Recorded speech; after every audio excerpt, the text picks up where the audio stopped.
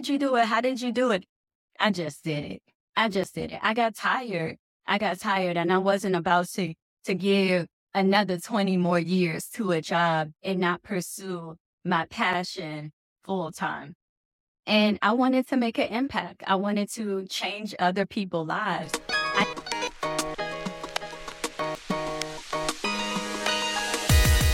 Welcome to the Brows & Co. Show, your backstage pass to the world of brows, beauty, and business. I'm your host, Keisha Taylor, and I'm thrilled to have you with us for this weekly episode. Get ready to immerse yourself in the fascinating world of beauty trends, brow secrets, and the ins and outs of the beauty industry. Whether you're a beauty enthusiast, a business owner, or just curious about what goes on behind the scenes, you're in for a treat. So without further ado, let's explore the magic that happens when beauty meets business on the Brows & Co. Show. Hey everyone, and welcome back to the Brows & Co. Show. I'm Keisha Taylor, CEO and franchisor of Brows & Company and your host of the Brows & Co. Show. In today's episode, I want to go over my transition from 9-to-5 employee into entrepreneurship. And it wasn't an easy journey at all. And it was a very, very hard decision to make. And I know that some of you always wonder, like if you're my client or a new client and you see me on the website and you're wondering if everything was always like this. No, it was not.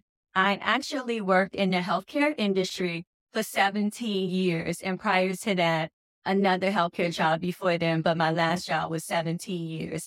And I've always had a go-getter entrepreneur spirit inside of me. So every job I had, I always had some type of side hustle or business on the side. I mean, I've done everything. I've done fashion shows. I've done a clothing line. I've done a party bus business. You name it, I've done it. But it wasn't until my love for beauty actually took over. In the beginning of my career in permanent makeup, I was working in healthcare and I was working 9-to-5 and I was doing my brow business on the side. So I was doing it after work and I was doing it on weekends. And so I was having a lot of clients. So I was getting up I had clients at 5 a.m. on the weekends. I had clients at 7 p.m. on the weekdays. I would stay there till 1 or 2 o'clock in the morning. I would have my daughter with me. And at that time, she was pretty young. She was 10 years old. And so I really wanted to be an entrepreneur. I really wanted my own business to succeed because I got tired of working for someone. But I had to sit down and have a conversation with myself.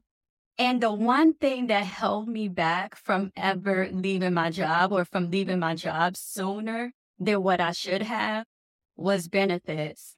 And for you guys who don't understand or think about, owning your own business and what you're going to do about benefits, I'm here to tell you that you can still have benefits. You can still have healthcare. You can still have 401k. You can payroll yourself. You can become a W-2 employee, but that's another topic for another episode.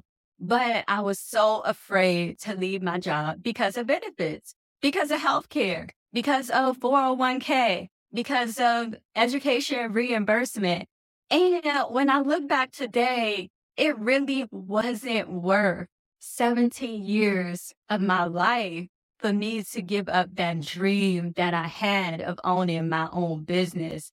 Had I would have left that job sooner, I would be way further than what I am today. So if there's some of you who are struggling with making that decision, and the only reason why you're staying at your job is for benefit, I want to challenge you to rethink that and take a look at everything. Can you get benefits under your husband? Can you get benefits elsewhere? Can you do 401k on your own? Can you W-2 yourself?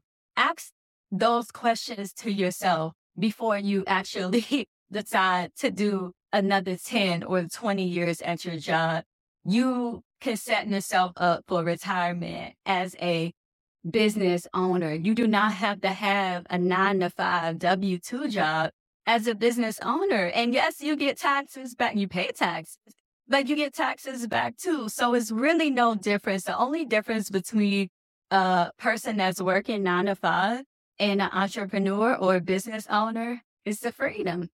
It is the freedom to come and go as you please. Okay. The ability to make X amount of dollars versus a set and stable income. So as a W-2 employee or as a contractor or employee, you have a set amount that you make every week or every 2 weeks.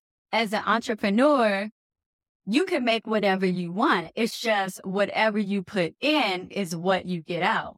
So those are the differences between the two. And entrepreneurship was up here for me and working was down here for me. And it's funny because my supervisor, he knew it. We would talk all the time and he knew that I wanted to own my own business. He actually encouraged it because he knew how I would come into work, and he had his own business too, but he, that was his bread and butter. So he worked and he did his own business with his wife. So he really understood how bad I wanted to own my own business. So we would talk all the time and he never told me to quit, but I'm sure that he knew it was coming and he's still in contact with me. And it's great that people still follow you on your journey throughout the years.